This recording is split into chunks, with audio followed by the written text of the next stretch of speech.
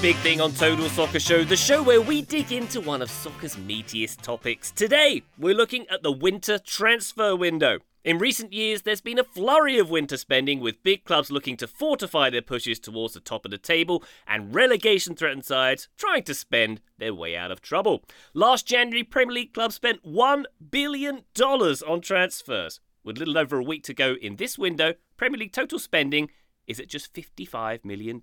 So why is this January window so quiet? Should clubs be spending more? Is this the new normal? Or will silly spending season make its glorious return? My name's Ryan Bailey. Big thing in it with me today. Taylor Rockwell, hello. Hello. Graham Ruthven, hello. Hello. And Joe Lowry's here. Hi, Joe. Hi, Ryan. Joe, Ryan? do you love the January window as much as me? Which is to say, not so much. I mean, I like the January window. I think it's a good idea. I think it's a good part of the sport having a window in the middle of the season. It makes it fun. With that being said, there's often little going on in the January transfer window. One of the things that we talked about, though, sort of off mic earlier on in the week, is why on earth is nothing happening in this transfer window? Last season, we had a ton of action. Granted, a bunch of that came down to Chelsea and Todd Boehly, but not all of it. There was a lot of moves that happened. There were a lot of moves that happened in the transfer window last year, a year ago. Why are we not getting them this year? I had no clue what the answer to that question was, and I learned a lot doing this research for this show, so I hope listeners do as well. Indeed. Graham, lots to be said on this episode, but obviously we had a spend slow down in 2021 with COVID and various other things, but things really ramped up last January, as mentioned in my intro there. But yeah, it's really tailed off for various reasons. Yeah, it's been not so silly spending season. Silly spending season, by the way, I think is what they call when you enter a Lululemon shop. I've heard that's what people call that. Graham workshopped that all night, just so you know. It's not just a season, baby, it's a lifestyle. Yeah, but let's outline some of the spending. So you mentioned $1 billion last season, last January. Ryan, that's £780 million, £34.6 million on transfers in the current January window as of Thursday. There has been only 6 permanent transfers in the Premier League that have had a transfer fee. So there is certainly some evidence to back up the notion that this has been a quieter transfer window than we have had in the past. 10 of the 20 Premier League clubs have yet to make a single signing, and Brighton, Brentford and Tottenham are the only 3 clubs to have made more than one signing. Now, the interesting thing is that outside of the Premier League, this January window has been pretty ordinary. It actually looks like the spending in the other big 5 European leagues will go up this month on last January. A collective £250 million has been spent in La Liga, but the Bundesliga, Serie A and Ligue 1. But obviously this still isn't a huge amount, and it's more of a case of the Premier League coming down to the spending levels of the rest of Europe, rather than the other leagues rising up. And there are a number of different factors in this. I don't know if we want to go into that right now, but we have the impact of financial fair play rules and the Premier League's profit and sustainability rules. There are some other factors as well, maybe related to AFCON and Asian Cup games happening right now. So yeah, I agree with Joe. This was a question I didn't really know the answer to, and now that I've done some research, there is some evidence to support the idea it has been quieter. Indeed. Yeah, I like my bullet points. I think I've got it down to 6 main bullet points as to why there has been less spending, specifically in the Premier League, but I think generally speaking as well. All right, you going to do that now, or are you going to pass them out for us, Taylor? I think we'll parse them out because I feel like that's a lot of me talking. But I think Graham hit on the main one, at least when it comes to England. It's the profit and sustainability rules getting enforced. I read a really good article about this entire topic by Nick Miller for The Athletic, and he was talking about how some of the sources he's spoken to in front offices have sort of responded to the points deduction for Everton, and then Everton and Nottingham Forest getting charged or likely to get charged with a feeling of like, oh, they're actually doing something about this. We did not know this was going to be the case. And so I think there are some nervous front offices and some front offices who are maybe trying to make sure that their books are pretty solid. Manchester United have said they're going to be really disciplined. Newcastle, we've talked about this previously, seem like they're okay with selling players to make sure that they are in compliance. Fulham and Aston Villa, I think, are being a little careful, even though Villa have made a signing so far in January. Wolves already sold a bunch of players this summer, so it does seem like Premier League teams are more concerned about profit and sustainability penalties than they have been previously. Yeah, and those rules that you're talking about, Taylor, the profit and sustainability rules, they have been in place for a while. So obviously, of course, we have the UEFA financial fair play rules. Then we have the Premier League's own financial fair play rules, which are called something different. They have been in place since 2015. But what's happened since 2015 is a change in leadership at executive level for the Premier League. So Richard Masters, who is the relative new CEO of the Premier League, is proving to be much more hardline on enforcing these rules than Scudamore, who was his predecessor, was. And so we've seen the points deduction Everton were handed and the additional charges that Everton and Nottingham Forest have had. So to add to your point, Taylor, I think there's a real nervousness across the Premier League that the league itself is looking hard at the deals that are being done and the bookmaking of each individual club. I don't wish any points deductions on any particular fans of any particular Premier League teams. What I will say is I feel good as someone who spends a lot of time paying attention to Major League Soccer that now we get to have similar obscure financial conversations around other leagues in the world, specifically the Premier League. To Premier League fans, I would just like to say, welcome. Hey, here we are, Joe. Here we are. Graham, talking about the sustainability and the profit rules, and this is a very valid point, although I'm curious as to why, so many clubs have decided this is the point at which to act. But could there not also be some impact from the actual financial conditions in the UK at the moment, this being predominantly a Premier League issue? Inflation's hit the UK a little harder than it has, say, the US. Could this also be a little bit of belt tightening, which is conveniently aligned with adhering to the rules? Yeah, potentially, and we have read stories in recent years about the exchange rate maybe impacting transfer fees that clubs are having to pay, so the pound not doing so well against the euro in particular, and a lot of these deals are conducted in euros. So that could be a factor, certainly, Ryan, is that there's obviously a greater economical issue in the UK right now. But to your question as to why now, Ryan, I do think it's that Everton points deduction. But from what I read, it seems like that was meant to be the reason why it's so punitive and so harsh. I think it was meant to be this is how seriously we're taking it. You all better act accordingly or we're going to dock you points. And I think in the past, there was a feeling of maybe we'll get a financial penalty. Maybe we'll get a transfer embargo for one window or something like that. But we can sort of handle that if it means that we sign the players we need in the short term. And I think with the points deduction, there's a feeling of they're actually going to penalize us, and this could cost us European places. This could put us into the relegation zone potentially. And so I think teams knowing that and being a little bit wary of what the penalties could be, because 10 points is what Everton got, but that doesn't mean it's the max. Yeah. So I think there's a fear there of the unknown, but also the known at the same time. I think in the past it was a bit like returning a rental car, where they're not checking for dents, they're just sending it back out again. Whereas now they're going round. Oh wow, it's a fantastic illustration. They've got the magnifying glass out now. Oh boy, that's so good and so helpful. I love that. And Everton just happened to be the driver that showed up with the dented front, the dented hood. It wasn't us dragging a tree. Yeah, Man City's cars are coming back fully compacted into 6x6x6 cubes, and they do not care. This is how you gave it to us, and we're going to hire lawyers to say that is how we got it. Thank you very much. Everton rolling in with their car looking like a golf ball, and they've they failed the test there. Very good. It's the first Jackass movie where he takes a rental car to the demolition derby. That's right. That's what Everton did to it. Yeah. Excellent. Taylor, I assume one of your bullet points will pertain to the current international tournaments, AFCON and Asia Cup having at the moment. I suppose if you want to buy a player who is active in one of those tournaments, you're not getting them till mid to late February. That might have an impact here too. Yes, and then I think it also means for the teams that currently own those players, you have a little disruption in what your plans are going to be and how you go about replacing them.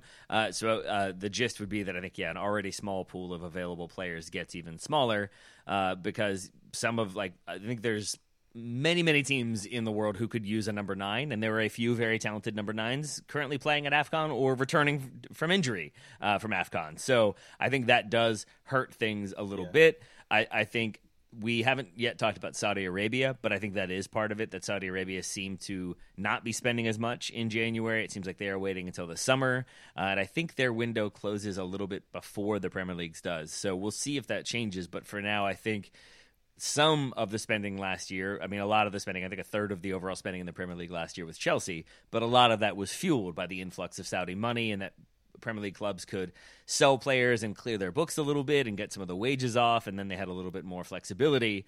With a lack of Saudi money this time round, I think teams are not able to have that flexibility so far. I think that point is entirely valid, Taylor. I don't know if you've got this one on your list of 6 bullet points, but I think there might also be a sense of security in the bottom half of the Premier League this season that there hasn't been in past seasons.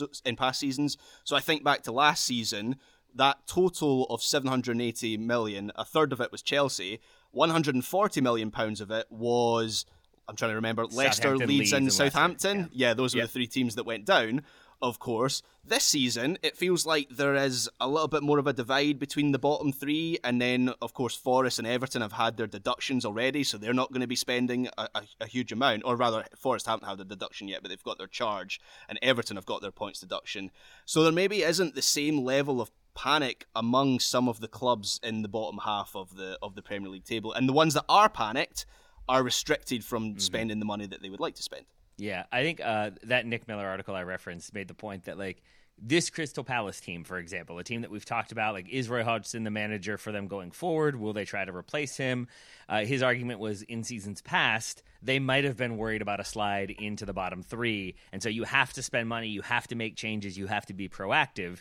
Now, that bottom 3 looks pretty poor. You've got the points deduction for Everton already. Maybe you have another one. Maybe you have one for Nottingham Forest. And there's a sentiment of, we're probably not going to slide into the bottom 3 or the bottom 5. So maybe we don't spend over the top now, because that's what you have to do in January. Maybe we'll just sort of take that little bit of a risk and then see what happens in the summer. And I think, Graham, so I had that one. I also had a related one would be, basically, that there, of late, is not a great track record when it comes to January signings working out. You mentioned that £140 million spent by Southampton, Leeds, and Leicester, all 3 teams who were relegated, and I think had a worse points per game total after January. So those signings didn't change things. And again, from that Nick Miller piece, there was an interview with Omar Chowdhury, Chief Intelligence Officer for the research company 21st Group.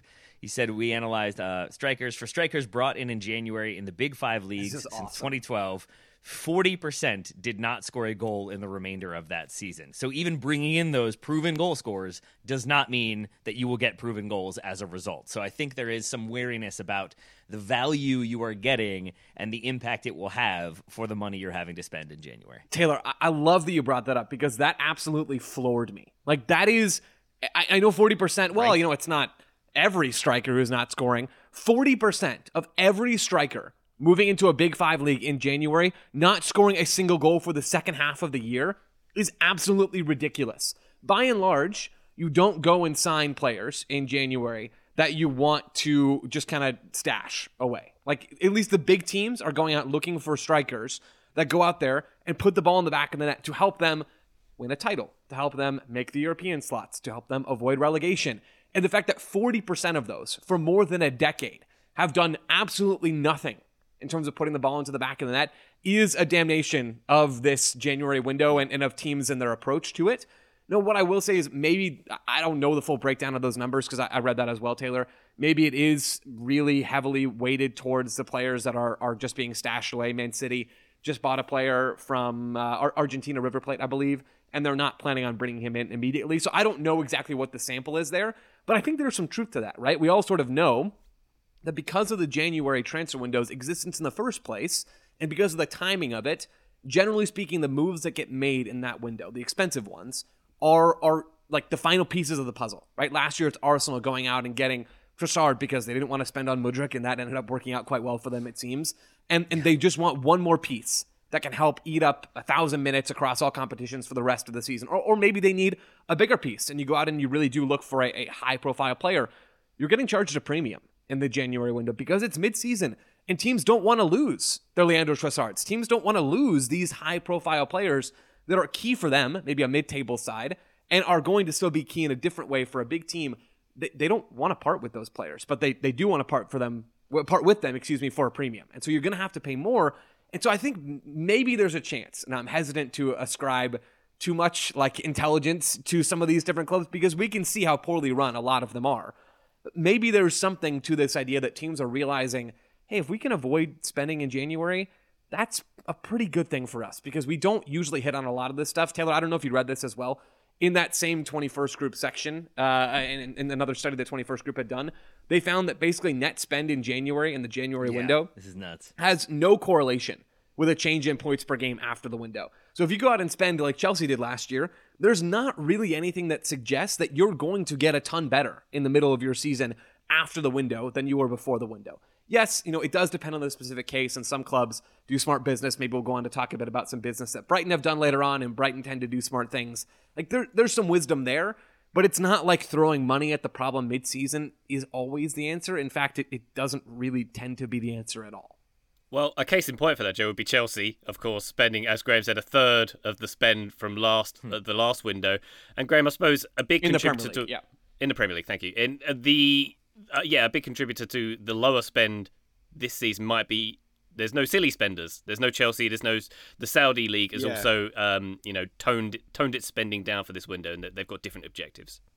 Yeah, I don't really have an answer to Joe's. I'm not sure if he was looking for an answer, but to Joe's question about are Premier League clubs getting smarter, I think that's possible. I still think every so often there's going to be a big Premier League club that really enters silly spending season, as you called it, Ryan. But I think if you look through each of the big clubs, or the clubs that are certainly near the top of the Premier League table, you can find reasons why they aren't spending. So Man City and Liverpool rarely spend much in January because they are too well run for that. And when they do spend money in January, it tends to be either for a developmental player, like Man City have done with Echeverri, who's signed today, or it's Liverpool going in for Virgil van Dijk, who was a long-term target. They tried to get him in the summer. They waited for their man. They got him in January. They don't really do panic buys. Arsenal might have spent if the right centre-forward was available, but that player doesn't seem to be out there right now, and so they were paying like £100 million for someone like Ivan Toney. Good player, but not worth £100 million. Villa are the one exception. I feel like they might have a couple of notable deals left in them before the end of the window. They've been linked with Iñaki Williams, Jeremy Frimpong as well. I don't think that one's really realistic. But if one of the big six or the top six clubs currently in the Premier League table were to do some deals, Villa would be where I'm looking. Manchester United have had the Ineos takeover, of course. If you're talking about silly spending, Manchester United are normally top of the list, but they have had that Jim Ratcliffe coming into Old Trafford. They've kind of frozen everything for the time being until there's a reassessment. Maybe some players will leave Manchester United because it seems like they are focused on bringing the wage bill down. But in terms of incomings, I don't think anything is expected at Manchester United. So it's an accumulation of a few things. Maybe some of these teams are getting smarter. Maybe it's just the individual circumstances of each of the clubs. Maybe it's I think certainly the financial fair play or the profitability and sustainability rules are a factor. It's an accumulation of all those things. All right. Taylor, have we hit all your bullet points now? We have. I think the last one that's been mentioned, but to reiterate, it's basically just that January, I think of it as being more hectic than it is. I think because those last two windows in 2022 and 2023 had a good amount of spending, and it does feel like you get teams waiting until that final day, the final 2 days, and then realizing we do need a striker. The left back options we have aren't good enough. We need to get somebody else. And so you have some panic spending there, but I think I did sort of forget that for the longest time, January ends up feeling more like a damp squib of enthusiasm for transfers with a few exceptions. And so I think remembering that January tends to be a bit more dull is another point worth reiterating. Yeah, I think that's a point worth making, Taylor. The last 2 years, this maybe has been quieter than your average transfer window, but the last 2 years were more active than if you're taking the mean over like 7 or 8 year period. 2021, which was the COVID season, I know 2020 was the COVID year, but the knock-on effect was that the COVID January was a COVID window. The spending in the Premier League was just 84 million. So keep in mind, obviously, that's the whole window. We're currently sitting at, £36 million? So it wouldn't actually surprise me if in the final week of this window we reach kind of £80 million mark. And then you had 2022, which was club spending more after COVID. And then last January was post-World Cup. So you had Enzo Fernandez. You had a lot of deals being done off the back of that tournament as well. So as I say, to reiterate my point, an accumulation of a lot of things. All right, we're going to take a quick break now. When we come back, we'll ask, is this the new normal? And we'll look at what's left to come from this window. Back shortly. This episode is brought to you by Michelob Ultra, the official beer sponsor of the NBA. Want to get closer to the game than ever before? Michelob Ultra Courtside is giving fans the chance to win exclusive NBA prizes and experiences like official gear, courtside seats to an NBA game, and more. Head over to MichelobUltra.com/courtside to learn more. Today's episode is brought to you by our old friends, Mac Weldon. Wouldn't it be nice if we could have things both ways, like a zero-calorie cheeseburger, internet ads in March that weren't just reminders to do your taxes, a dog that never needs walking after midnight when it's cold, a Manchester United that is consistently good instead of their current scattershot approach? Well, we tend to think of clothing as an either-or situation as well. People think looking sharp means starchy Oxfords and stiff chinos rather than effortless comfort. But it's possible to have it both ways. Mac Weldon makes timeless apparel with modern performance fabrics for guys who want to look and feel sharp without sacrificing comfort. From their light-as-air underwear to innovative anti-odor tees and versatile yet comfortable pants, Mac Weldon has a full range of clothes that never go out of style. I got a few things recently, including a long-sleeve polo, which I love, maybe the most comfortable t-shirt, which I also love, and my new favorite sweatpants, the Ace sweatpant. It's exactly what I described above, comfort and versatile, but still stylish. It's the type of sweatpant I can wear to pick up my kids from daycare and not think, I'm now wearing sweatpants in public, the other parents will judge me. Now I just think, judge away, nerds, because you will never be this comfortable unless you're also wearing a pair, in which case, high five. Mac Weldon is not flashy. It's just classic, always in style, and made from the world's most comfortable performance materials. They're designed to fit both your style and the demands of modern life. So get timeless looks with modern comfort from Mac Weldon. Go to macweldon.com and get 20% off your first order with promo code TSS. That's MacWeldon.com, promo code TSS to get 20% off your first order. Thank you to Mac Weldon for sponsoring today's episode. Total Soccer Show, welcome back to our Big Thing episode all about the January window. Joe, you put forward the premise that Premier League teams might be getting smarter with this window. Does that sustain itself, and do you think this could be the new normal, that January spending does go down? Like culturally, for example, in the Bundesliga teams tend not to spend in January. It's regarded that they get their business done in the summer. Yeah. I mean, Unless there are you've got exceptions. to sign Eric Dyer. Yes. When that opportunity comes up, you've just got to take it. I mean, how do you Do you not? mean Eric Dyer, who now speaks like this? Oh, yeah, that's so embarrassing. That didn't happen. He's now doing the Joey Barton No, he's not. accent and everything. Yeah? Oh, yeah. Yes. Yeah, credit to him. Sorry, I, James. I get it. I'm not gonna lie. I get it. When you are like I for the longest time would still say like Istanbul when talking about Istanbul. Like I get little aspects of it, but for it to be that quick is kind of a bummer. I'm not gonna lie. I don't know. I appreciate it because it's about being understood, because I don't sound how I used to in London, because your accent softens in your environment, I would argue. But That's anyway, a German accent within like 2 days of arriving in Munich. fair enough. It's not usually that quick. Sorry, Joe, sidetrack there. The premise that this might be the new normal. Yeah. Your thoughts? I think there's a very real chance of that. The wrench that gets thrown into this plan is the fact that there are Premier League teams that like to be chaos agents, and they do have more money seemingly to spend than any other club in Europe outside of maybe PSG at this point. So there is some chaos there, like when Manchester United inevitably decide to spend like a ridiculous amount at some point in the future. They will throw a wrench into all this. The other thing that I still don't think any of us have a great read on is, yes, Saudi Arabia seems to be quiet in this January window. There's talk about Miguel Almiron moving from Saudi Arabia to Saudi Arabia. There's talk about, maybe a couple of other things happening along the way. But like, what are they going to do next year? What are they going to do the year after that? It seems like this window, they're focused on getting Aymeric Laporte to stop talking to the media. But like, I don't know what they're planning to do going forward. Are they going to continue to try to push to get stuff done? Is the fact that their window in January closes on the 30th, which is before some of the windows in Europe, does that dissuade them from making more moves and they can just go ahead and really capitalize in the summer? I don't know, because this is still so early on in their plan to become a legitimate soccer power on the domestic front. So we don't have enough information about what they want to do.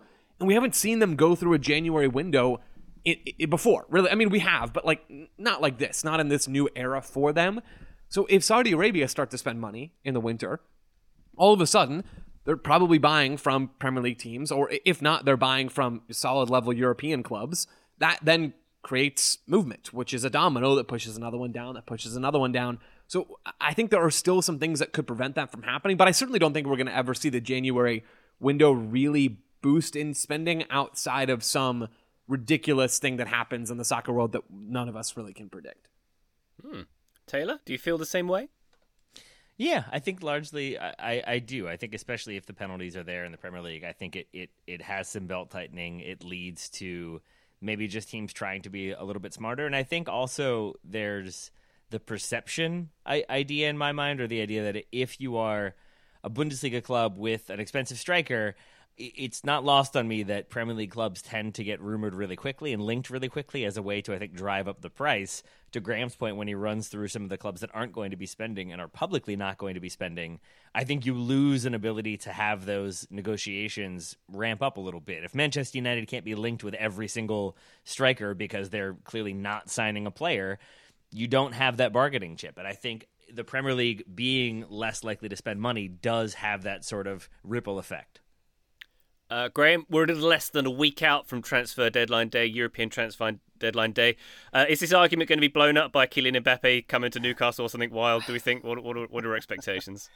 That doesn't seem likely. I'm not convinced there will be any kind of elite level big money signings. I don't think Arsenal are going to get their centre forward. Liverpool are not going to get their number 6. I expect those things will be pushed to the summer. I agree with what Joe was saying about Saudi Arabia. That's where the landscape could change. We've obviously had some players leave, or we've had Jordan Henderson leave Saudi Arabia. We've had Aymeric Laporte making the comments about players being unhappy there, and it seems likely that Karim Benzema will be coming back to Europe in the next week. That feels like the one big name transfer that could happen. And so what we could see is Saudi Arabia, some of the Saudi clubs, trying to limit the reputational damage by making some signings to prove that players still want to play in that league. So we've already kind of seen that with some rumours. So Miguel Almiron has been linked. I'm not sure if that one's happening now. I'd read that he'd actually rejected that move and he wants to stay at Newcastle. Alvaro Morata, Ben Jacobs was reporting that he's a target for some Saudi clubs. Aaron Wan-Bissaka, I'm not really sure how many tickets Aaron Wan-Bissaka is shifting in Saudi Arabia, but apparently he's on their radar.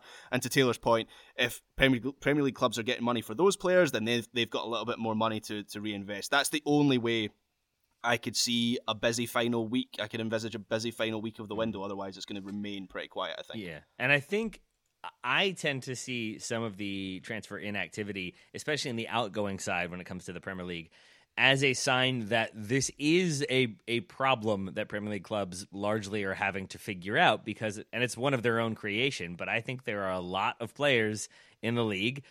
I'm obviously talking as a Man United fan. There are plenty on Man United's books who are just making too much money. The wage bill is so high, and they have established a precedent for it being very high, that I think even if clubs did want to look at some Premier League clubs and think, hey, they need some money, they need to kind of free up the books a little bit, why don't we put in a cut rate price for this player or that player? You then have to combat that wage bill that they are on and their demands and what they're going to be. Certainly some players will take a pay cut, but I do wonder if the wages on offer in the Premier League, which for the longest time have been a driving force in why you'll go there, and I think will continue to be a driving force in why players want to play there, it can also be a negative in that it makes it harder for them to move.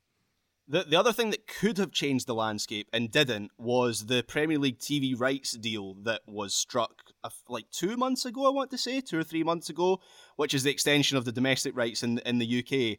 And I think there's a small increase in the overall package amount, but they're handing over more games to be broadcast by Sky and TNT in the UK. So actually the price per game has gone down with the next rights package, which I believe is the first time that has happened since the 1990s with the Premier League. So had that rights package been a lot bigger, had the inflation continued, as has happened for the last 4 or 5 rights packages in the UK, then maybe some clubs would have been liberated to spend some more money in this window. But they're not getting that additional income over the next 5 to 6 years, and that might be another factor. Oh, that's so rough for those teams not getting that additional income, Graham. My heart bleeds for them right now. They're only getting $6 billion over the next 5 years. For them. That's not enough. Joe, do we think there could be a knock-on effect for the summer coming up? Are we going to see a huge uptick in summer spending, for example? Maybe if the Saudi League starts spending a bit more. What do we think? Yeah, the Saudi League continues to be sort of like an X factor here. I think if they continue to make big moves, that does create opportunities for other teams to do that stuff. The summer is going to continue to be the massive time to spend, right? This is an example that's closer to home for me, but I think about Atlanta United currently trying to sell Thiago Almada. He's available for the right price, but nobody's come in with the right price in the winter. I'd be shocked if somebody didn't do that in the summer, because he's not going to slow down anytime soon, and he'll be, around a $30 million outgoing deal. And that money is going to come across Garth Lagerwey's desk eventually over in Atlanta for Arthur Blank. So, like, we are going to see the summer continue to be the window that teams spend. I don't know if we're going to see a massive uptick, mostly because I'm not sure we're going to see a dramatic decrease in January spending in Europe over a larger sample size. We talked about last year being special because of Chelsea. Graham, you went through some of the previous years as well. I don't know that we're going to see January drop off a cliff consistently, but I mean, the summer is still going to be the time when almost all of the money, or at least 4 or 5x the amount of money that's spent in the winter is going to be spent in Europe and maybe even in Saudi Arabia as well. And I think it would be cool if the Premier League didn't live in Groundhog Day and actually learned from their mistakes and their lessons. I don't have much faith that they will. And so these the profit and sustainability rules, I believe the number is what? You can lose £105 million over 3 years? 35 million a season, so that would be what? Yeah, that sounds right. Yeah, but it's not like, oh, you lost more than 35 million in one season, right? It's that. So all I mean to say is that what I see is clubs like tightening their belts, then having no loss 1 year and being like, well, we can lose however much we want over the next 2 years because it's not 105 over 3. Like, I fully think that there will be some clubs that spend more than they should. And I think we'll also get clubs, like, I do think if there's one team in the Premier League that's going to spend money in January, it might be Nottingham Forest, who I think might go with a really interesting strategy of, we're going to get docked points anyway, but we don't have relegation clauses. We are not prepared for relegation. We're just going to spend and hope that we survive. And then, like, they're gambling on the points deduction and I think staying up in the Premier League versus, like, cutting the budget a bit, but maybe having to get relegated and then dealing with all of the fallout from that. I think that one will be pretty interesting. But on the whole, I don't know how many Premier League clubs are actually going to change how they operate based on this January, at least. Yeah, that's an interesting theory, Taylor. I like the idea of them all grouping together and saying, right, lads, the car rental company, they're not looking for the dents anymore. Let's go and be reckless drivers. We found a new way to hide the dents. Let's go. Wonderful stuff. All right, let's take a quick break. When we come back, why don't we cast our eye on a few transfer stories to keep our eye on? Back shortly.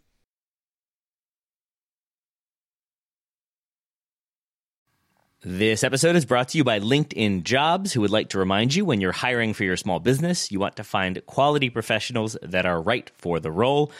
You don't want to end up with Ryan, Graham, and Joe. Just kidding. Just kidding. Very much just kidding. Because I was very fortunate to have the three of them all join the show. And I had existing relationships with all three of them that allowed me to know that they could handle the amount of work that would be required, that they could be diligent in their tasks and be very effective on mic. And all three of them are.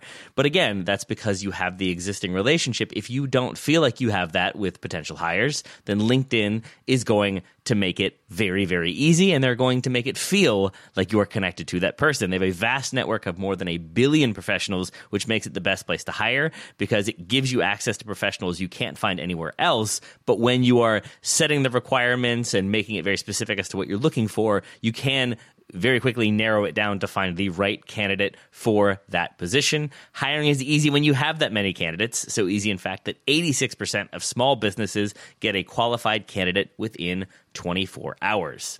And LinkedIn is constantly finding ways to make the process easier. They even just launched a feature that helps you write job descriptions, making the process even easier and quicker.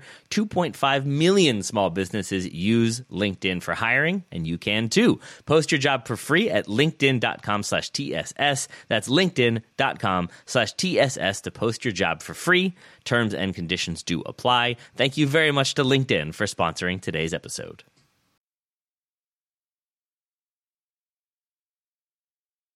Total Soccer Show, welcome back to the big thing. Let's take a look at some of the potentially active deals that could go down in the next week or so. Joe, a big one that may have had some movement by the time this comes out, possibly not. Gio Reyna coming to the aforementioned free spending Nottingham Forest. What do we make of that? Yeah, they let no charge from the rule book ever stop them. Nottingham Forest. Yeah, this one seems to make a lot of sense because Gio Reyna has a new agent. It's Jorge Mendes. Jorge Mendes runs Nottingham Forest and like 13 other clubs across Europe at this point. There are non-sporting reasons that this deal would happen. It's not for sure. And Ryan, you mentioned there's a chance. There's been movement on this before, folks. Listen, Marseille has also been reported to be interested. Several other European clubs are as well. Where he goes, nobody really knows for sure yet, but it does seem like a move is in the cards. looking specifically at the Forest move, and we talked about this a little bit yesterday, I think either before or after recording, so I'm curious to hear others' thoughts on if they've changed at all. I don't love this move. It would be fun to have him in the Premier League, which is clearly the best league in the world because they spend a lot of money, they have very good players. It's tactically not a bad fit with Nottingham Forest in terms of the shape that they play. It's a lot of 4-2-3-1. So he could play anywhere in that attacking midfield band. He can play in the right half space, the left half space as the number 10. That makes sense to me. There are quality players there. You got Anthony Alenga, you have Morgan Gibbs-White. Both of those players have been regulars across that attacking midfield line. You also have Callum Hudson-Odoi, who we talked about on a listener questions episode a few months ago as sort of just like kind of being a bust. And so I'm not terribly concerned about Hudson-Odoi, but they're very different players.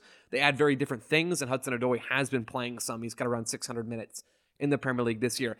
But the biggest thing I don't like about this move is that Nottingham Forest never have the ball. They're near 40% possession in the Premier League this year because they're not a very good team. They have to play against the ball. Tactically, that makes sense. But you know who likes having the ball and probably won't be a very good fit for a team that doesn't have the ball?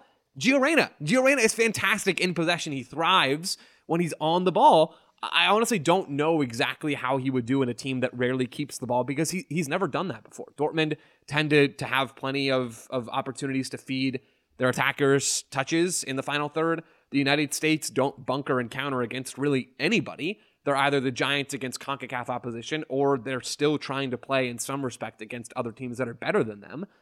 This would be new territory for Gio Reyna. With that being said, I think Gio Reyna is a fantastic soccer player, and if he's fit and healthy and on the field, which is never guaranteed with Gio Reyna, I think he would be good enough to earn minutes and improve Nottingham Forest. It just doesn't feel like that's a great opportunity for him to take the next step in his career. I don't like this move for Gio Reyna. I've made my mind up on it. I was debating it back and forth the last couple of days. There are some aspects that could work for Gio Reyna. You mentioned the shape, Joe. If you're picking a team from scratch, there's obviously a position there for him. But Morgan Gibbs-White tends to play in the position that Gio Reyna sees as his best position, which is the number 10. At this point, I think I'm probably picking Gibbs-White over Gio Reyna. I think Gio Reyna has a higher ceiling than Gibbs-White, but right now, he's more integrated into that team, and so shifting him out of the Forest starting lineup for the second half of the season is going to be very difficult. I don't like the fact that Nottingham Forest are a pure counter-attacking team, especially under Nuno.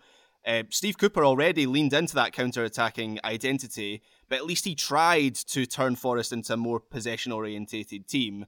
It just didn't work, and he leaned into the counter-attacking thing. Nuno, throughout his whole career, when he's been good, has been a counter-attacking coach. And I look at some of the other options, which, by the way, the options are hilarious because it's like the George Mendes full hand. You know, Sevilla. I'm surprised Wolves aren't an option. Jose Mourinho's assistant, maybe that might have been an option for Gio Reyna. Sevilla's the one. Now, I know Sevilla have their troubles. They've got big troubles right now. They're facing a fight against relegation in the Liga. But if we're talking about a loan deal, Sevilla's the one that I would fancy for Gio Reyna. They kind of they play this midfield three, so there's not a clear number 10 for them. But it does feel like they need a player like Gio Reyna, a young, energetic creator. They like to have possession, so I was just looking at the La Liga possession numbers. They're 5th in La Liga this season for average possession share, so that suits Gio Reyna's style of play. So if it's a loan deal, I would have preferred Sevilla over Nottingham Forest. But if it gets him game time, which is primarily what Gio Reyna needs this season, because he hasn't had that at Dortmund so far this season, then I guess I'm in favour. I just don't know if we'll see the best of him at Forest. Taylor, you're presumably excited at the prospect of Gio returning to the nation of his birth, his homeland. Yeah? Right? Am I excited about that, or are you excited about that? That's why you found a way to shoehorn it in. Either works. How do you feel? Fair enough. No, I'm not. I share Graham's concern about this one for any number of reasons. I do also have big concerns about the physicality and intensity of the Premier League for a player who is very often injured, to Joe's point. And then it's going into a very unstable situation where we've seen this many, many times. A young player or a youngish player coming in and isn't guaranteed to start for a team that is relegation threatened. There is no guarantee that he is going to get minutes, and there's no guarantee that if the manager settles on an approach that works and gets a few results, that it's going to change anytime soon. So I think it's just there's a lot of instability there across the board. I think Graham's right that if you're looking at a loan to a place where he is going to play and there's going to be less immediate pressure on him. Like, I don't think Sevilla will get relegated. I know they're in that spot or near that spot. I know that they're lower down on the table. I still think it won't be that level of intensity the way it might be for Nottingham Forest.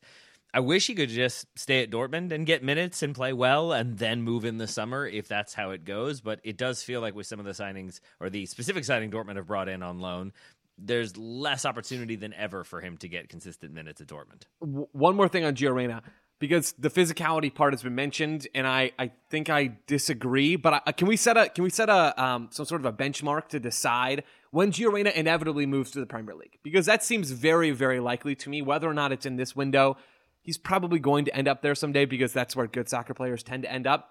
How are we going to calculate? How are we going to decide if the physicality of the Premier League is making him injured, or if it's Gio Reyna making him injured because Gio Reyna is always injured? Can we do it like we go through and look at transfer market and say this is how many days he missed for various injuries in the Bundesliga, and if that averages out to the same number over the same amount of time for the Premier League, then we can agree it's not the Premier League, and if it's more than that, then it is? Is that an acceptable benchmark for this test? Sure. Feels like you've put a lot of thought into this, Joe. I can just envision us getting to a point where Gio Reyna moves and he gets hurt, and everyone's like, "Well, that's the physicality of the Premier League. He can't cut in the Premier League." When in reality, like, that's not enough to tell us that information, right? Gio Reyna's always Nottingham hurt. Forest hard man. Yeah. Basically, is the question. Nottingham Forest hardman Gio Reyna. But I don't know. Even if nobody else is into this concept, I think it's important because that's such a stereotype that gets thrown around about the Premier League. Like, there's a lot of very good tiny people in the Premier League. Bernardo Silva is like 4 feet tall, and he is constantly one of the best players in the Premier League. Gio Reyna, in my mind, is absolutely physically capable of hanging around at the higher levels of the Premier League. The problem is his fitness and his muscle injuries and all this stuff just continue to pop up, that he can't stay on the field for a sustained period of time. So, I don't know. I'm going to be monitoring that stuff, even if no one else is. If Gio Reyna were going to Man City, I'd be fine with it. I wouldn't have concerns about the physicality. Man City play in the same league as Nottingham Forest? Yeah, that's the category. They play in the same league. That's what we're talking about. No, we're talking about the style of the team and the fact that Man City play a possession-oriented style where you're not getting into physical challenges all across I'm the looking board. to protect against is just the cliche of when Gio goes to the Premier League, the league, not a specific team, the league, and gets hurt, everybody jumping on board and saying, well, he's in the Premier League, he's going to get hurt. When in reality, I think it maybe isn't quite so simple as a generalization as that. So maybe we do agree after all. Taylor, in the previous part, you mentioned Man United having players with far too many wages, far too higher salaries, I should say. With that, This is news to me. Yeah, I know, crazy, right? Well, in that note, then Karim Benzema coming to Man United seems like a natural thing to happen. Then, right? It really does. In the past iterations of Manchester United, if Ed Woodward was still there, that would definitely be happening right now. It does seem like, to Graham's point, Ineos are very much about not having any incomings, about balancing the books, about getting players' wages down or getting players sold, and then looking at how they can improve the squad with an overarching vision. I think Karim Benzema does tick a couple boxes for Man United, but I don't think that is the route that they will be going. I think he could definitely make other teams way better, maybe Man United, but I don't think that is the route they want to go. I think they will try to clear out some players if they can, but again, we cycle back to if Saudi Arabia isn't buying, I don't know who's offering some of those wages and going to throw in offers that are going to be competitive enough to get players to move. So the interest in Benzema reportedly seems to be from Lyon, who are pushing really hard to get Karim Benzema, apparently. John Textor, who's the owner there, is putting some of his own money into the deal to try and get him. Of course, Lyon, a former club of Karim Benzema. That's where he was before Real Madrid. Chelsea have been linked, unsurprisingly, with him as well. And Arsenal are the other Premier League team that have been linked. If it is, obviously the big question mark with Benzema is how do you get him out of Al Ittihad on the wages that he is on? But he seems quite determined to force... Jordan Henderson managed it out of Al Ettifaq, and Benzema seems determined to get back to Europe as well in this window. So who knows? If he is a gettable target, I think Arsenal should be pushing hard for him.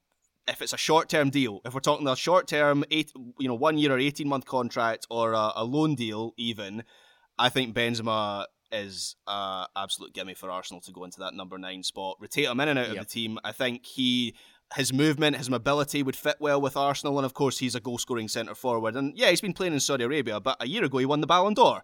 And he is 36, but I still have faith that he can perform at a very high level. So if I were Arsenal, that's the one I'd be pushing for. I know we've talked a lot about Saudi Arabia. How bad must things be if you're Karim Benzema and you're on like $2 million a week or whatever it is to be like, nah, you know what? I got to get out of here. This is not for me. At the age of 36, no less, to be like, no, I refuse to finish my career here. That is not a strong sign for that league, I have to say. Indeed. Joe, any transfer stories you've got your eye on currently? I do very much still have my eye on that Karim Benzema move. One club that has not been named, but that I've been daydreaming of in my head is LAFC. I don't think there's a huge chance of that happening, but I also don't think it's a coincidence that LAFC have kept multiple of their highest, most important roster slots open, their DP spots, to maybe get someone of Karim Benzema's caliber into the squad. We'll see what happens on that front. I'm just still curious what on earth is going on with Bayern Munich. We talked about Eric Dyer earlier in his faux German accent. They've been linked to Kieran Trippier. They've reportedly made 2 separate offers for Kieran Trippier. They are no longer going after Kieran Trippier, is the last thing that I read prior to recording. But Thomas Tuchel clearly wants a right back, and Thomas Tuchel continues to try to chop and change the squad in ways that I don't quite understand, but also maybe this is the missing piece, given that Bayern are underperforming a bit this year, at least relative to Bayer Leverkusen. So what Bayern Munich do, it feels like they have one more move in them before the January window closes in the Bundesliga. What that move looks like and whether they go for a slightly younger, more up-and-coming player or another Eric Dyer, Kieran Trippier level English, then I don't know, but I am fascinated to find out. Okay, Taylor, Calvin Phillips, is he finally going to go somewhere where he can have a meaningful career? It seems like West Ham might be the destination for him, and West Ham doing some good business here. Like they seem to be good at that lately, I feel like. That presupposes that playing under Marcelo Bielsa and then sitting on the bench for Pep Guardiola wasn't what he was looking for as the highlight of his career. 2 good coaches to play for, and then David Moyes. That should be fun. But I do think this is a really smart move for all involved. Calvin Phillips obviously not going to be a critical part of Man City or starting for them anytime soon. I think he can be a critical player for West Ham, given how good he was for Leeds. And I think from a marketing standpoint or whatever, I saw Pep's comments about him were basically like, he's a wonderful human, and I'm sad I couldn't give him more minutes. Like, it seems like that's a very amicable departure, and my assumption would be that though he wasn't maybe of the standard to start, he was still a good squad player, a good role player, somebody that Pep enjoyed having around, and so my hope would be that he hits the ground running for West Ham, because in that Leeds documentary, he came across as a very likable fellow, and I would like to continue to like him playing for West Ham.